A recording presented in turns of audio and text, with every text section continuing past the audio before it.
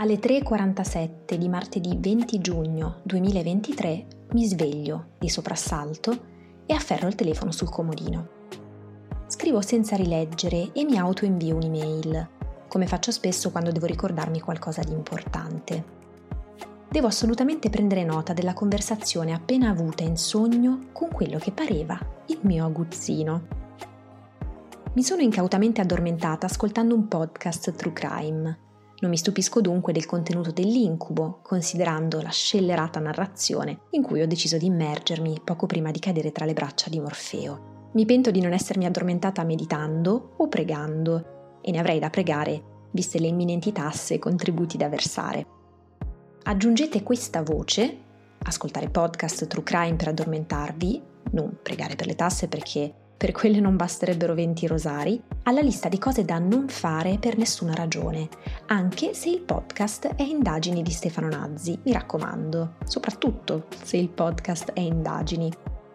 Perché è ormai risaputo che qualsiasi cosa ascoltiate, facciate o a cui pensiate prima di addormentarvi potrebbe fare capolino nei vostri sogni o trasformarli, senza troppi sforzi, in incubi terrificanti. Io sono ormai cintura nera di generazione incubi e da quando di anni ne avevo 16 ho cominciato a prenderne nota, poi, tra i 17 e i 19 addirittura, ho scritto un libro che ne raccoglieva 12. Arriverà presto anche una puntata su questa spinosa faccenda. Dico genero non a caso, perché in queste mie 33 estati non ho mai pensato che i sogni fossero casuali, involontari, emancipati. Non hanno mai fatto per conto proprio, c'entravo io, sempre, in un modo o nell'altro. Rientro nella percentuale di esseri umani che ricordano sempre con estrema accuratezza i dettagli degli incubi più efferati, ma anche le morbide sfumature dei sogni più incantevoli. Ogni mio giorno, pertanto, comincia da sempre con una revisione, a mente lucida, di quanto generato durante la notte. Ricordo ora, quindi, le parole di quell'aguzzino e ne prendo nota non appena le dita delle mani riescono a muoversi.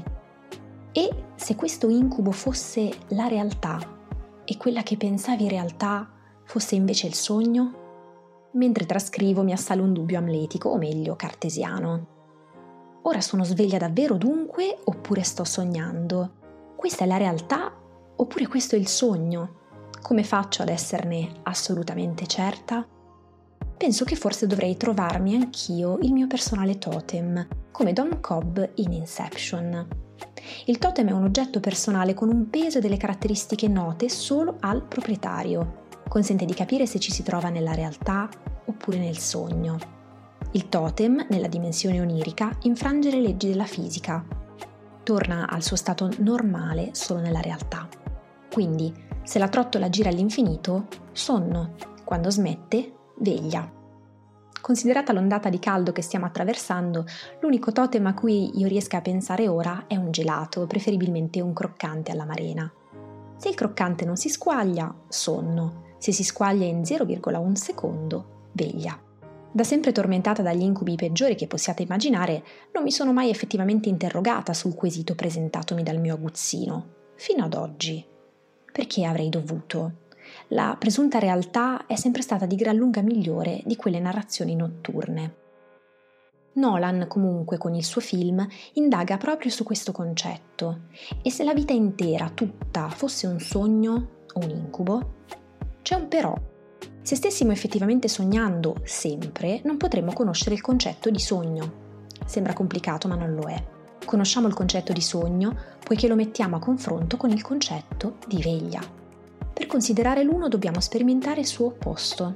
Così funziona un po' per tutte le cose. Alle 3:50 di martedì 20 giugno 2023, dopo aver preso nota mentalmente di questo ragionamento, mi sono riaddormentata e nei giorni successivi ho lasciato che quel messaggio finisse sempre più in basso, sepolto da questioni ben più importanti. L'ho ripescato settimane dopo, una volta smarcate le suddette questioni. Me ne ero completamente dimenticata. Ma eccolo lì. Subito prima dell'email con oggetto Check Privacy e GDPR e subito dopo l'email con oggetto Vinted aggiornamento ordine gonna vintage. Quando ho riaperto l'email mi sono stupita di due cose. La sua sintassi, completamente smoderata ma giustificata dall'orario, e l'immediato domino di pensieri scatenati dalla sua rilettura. Mi sono ritrovata ad interrompere qualsiasi cosa stessi facendo per cercare negli abissi del mio hard disk universitario la tesina che avevo portato per un esame di direzione artistica. L'operazione di recupero non è andata a buon fine perché, inspiegabilmente, di quella tesina resta in effetti solo la copertina, che ritrae Michel Gondry disegnato su uno sfondo blu, con un cartello che recita «L'arte del sogno». Fino a pochi minuti prima non ricordavo di aver lavorato a quel progetto, poi, improvvisamente, davanti a me, il suo parziale relitto. Non riesco assolutamente a ricordare quale fosse la mia tesi in quella presentazione, ma ricordo bene il film analizzato. L'arte del sogno, titolo originale The Science of Sleep, è uscito nel 2006 ed è un bizzarro miscuglio di realtà e immaginazione. Stéphane Mirou, interpretato da Gaël García Bernal, è un uomo con una scatenata immaginazione. Vive a Parigi e lavora per un'agenzia creativa, ma sembra trascorrere la maggior parte del suo tempo in un mondo onirico. Difficile stabilire cosa sia sogno, cosa sia realtà. Surreale, per riassumerlo rapidamente. Non me la sento di consigliarvelo con leggerezza perché, quando l'ho fatto in passato, ho raccolto feedback crudeli ed è stato come sentirmi dire che quella gonna adorabile trovata su Vinted, cheat, somiglia ad una tenda da campeggio. Però c'è un aspetto molto interessante di quel film che vorrei approfondire con voi oggi. Ad un certo punto Stéphane infila i piedi in un frigorifero prima di andare a dormire e, nel sogno, si ritrova su una pista da sci. Influenza, dunque, la narrazione del sogno, simulando la sensazione fisica del freddo. E questa cosa si può fare davvero. Pensate che storia! A quanto pare studi sui sogni condotti dal 1915 fino al 1950 confermavano che la maggior parte dei sogni avvenisse in bianco e nero. Con l'avvento della TV a colori i dati sono poi mutati e dagli anni 60 nuovi studi hanno confermato il cambiamento. L'80% dei sogni risultava, da quel momento in poi, a colori. Quindi, dando per scontato di vivere nella realtà, perché il gelato che ho tra le mani rischia di sgocciolare sulla tastiera, sappiamo di poter influenzare in maniera considerevole la narrazione dei nostri sogni o dei nostri incubi. Fatto, quella notte mi sono addormentata ascoltando la voce di Stefano Nazzi e mi sono ritrovata faccia a faccia con un killer. L'altra faccenda assolutamente strabiliante riguarda i sogni lucidi. Durante la fase REM la nostra corteccia prefrontale switcha su off e quindi, se per esempio pattiniamo su un marshmallow, non ci sconvolgiamo più di tanto. La nostra razionalità mentre rimbalziamo su enormi gummy bears è spenta. Accettiamo che sia possibile, tutto qui, e ci godiamo il momento. Questo accade in un sogno normale. In un sogno lucido, al contrario, siamo assolutamente consapevoli di ritrovarci nella dimensione onirica. Possiamo quindi intervenire attivamente e prendere il controllo. Esistono delle tecniche per massimizzare la possibilità di sperimentare sogni lucidi e delle tecniche per validare la consapevolezza all'interno del sogno stesso. E pare che su TikTok dilaghino gli esperti sul tema. Affacciatami da poco su questo social, mi sono addentrata in questo ginepraio per approfondire la mia ricerca.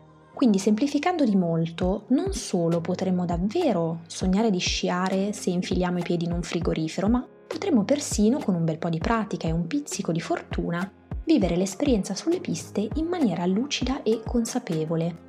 Per esempio, scegliere consciamente di fermarci in baita per una polenta concia tra una discesa e l'altra.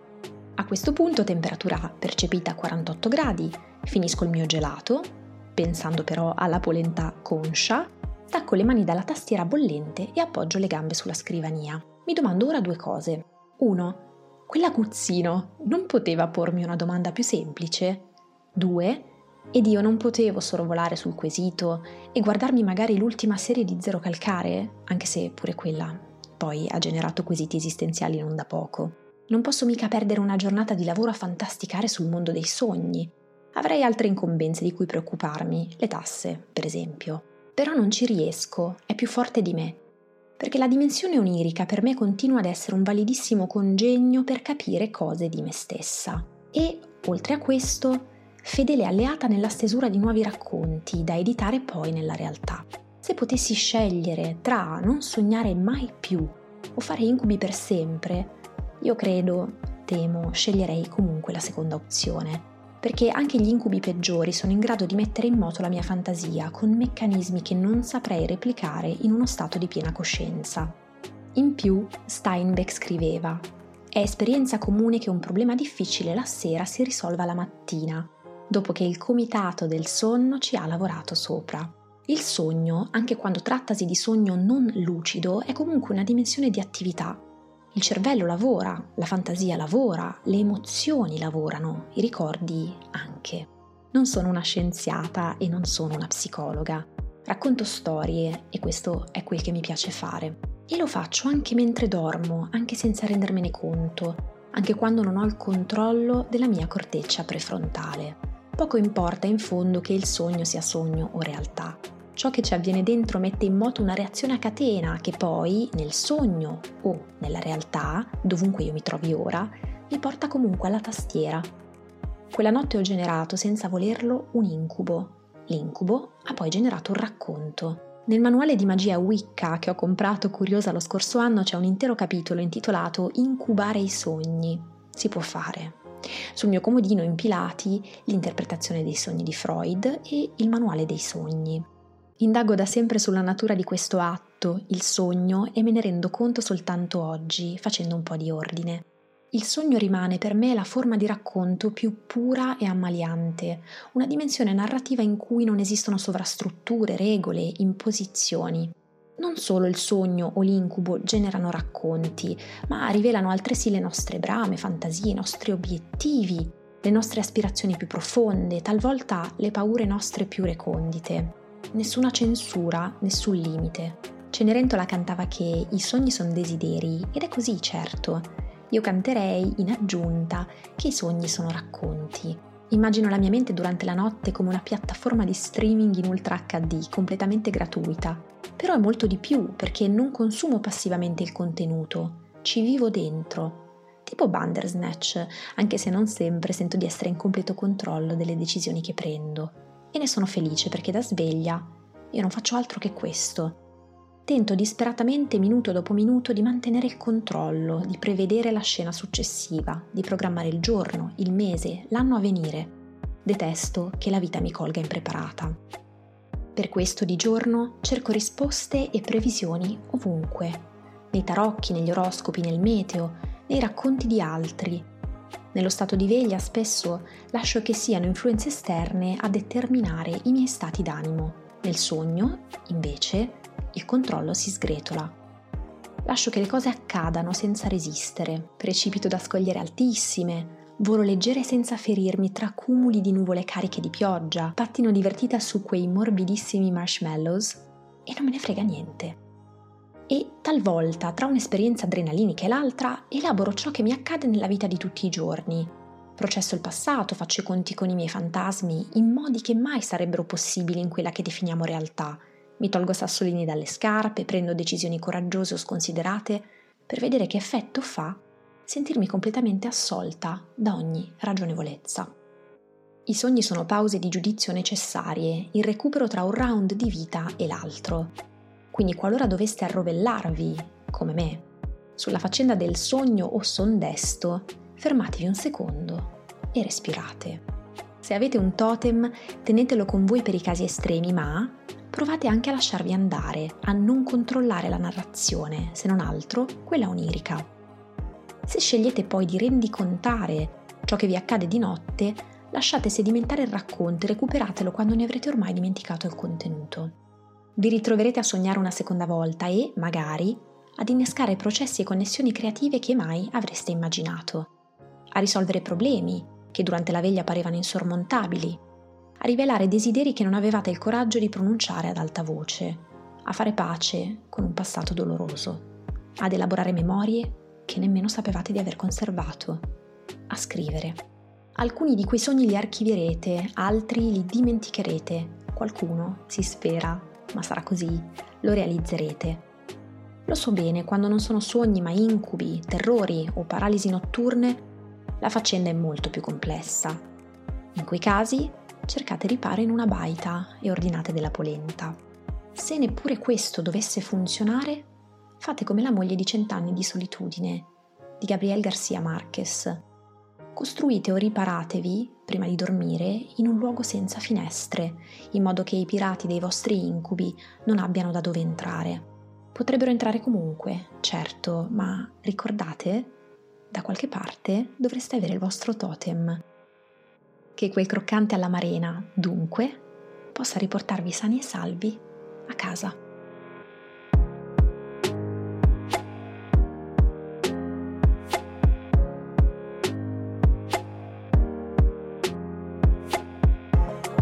Sono Giulia Amoruso e nel 2012 ho fondato il mio studio di comunicazione visiva, Juice for Breakfast, a Milano.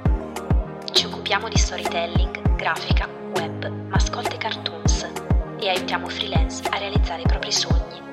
Avete appena ascoltato una puntata di Podcast for Breakfast, il podcast in cui chiacchiero con voi di imprenditoria, lavoro freelance, storytelling e comunicazione visiva. Per scoprire cosa possiamo fare insieme, visitate juiceforbreakfast.com oppure pizzafunnel.it.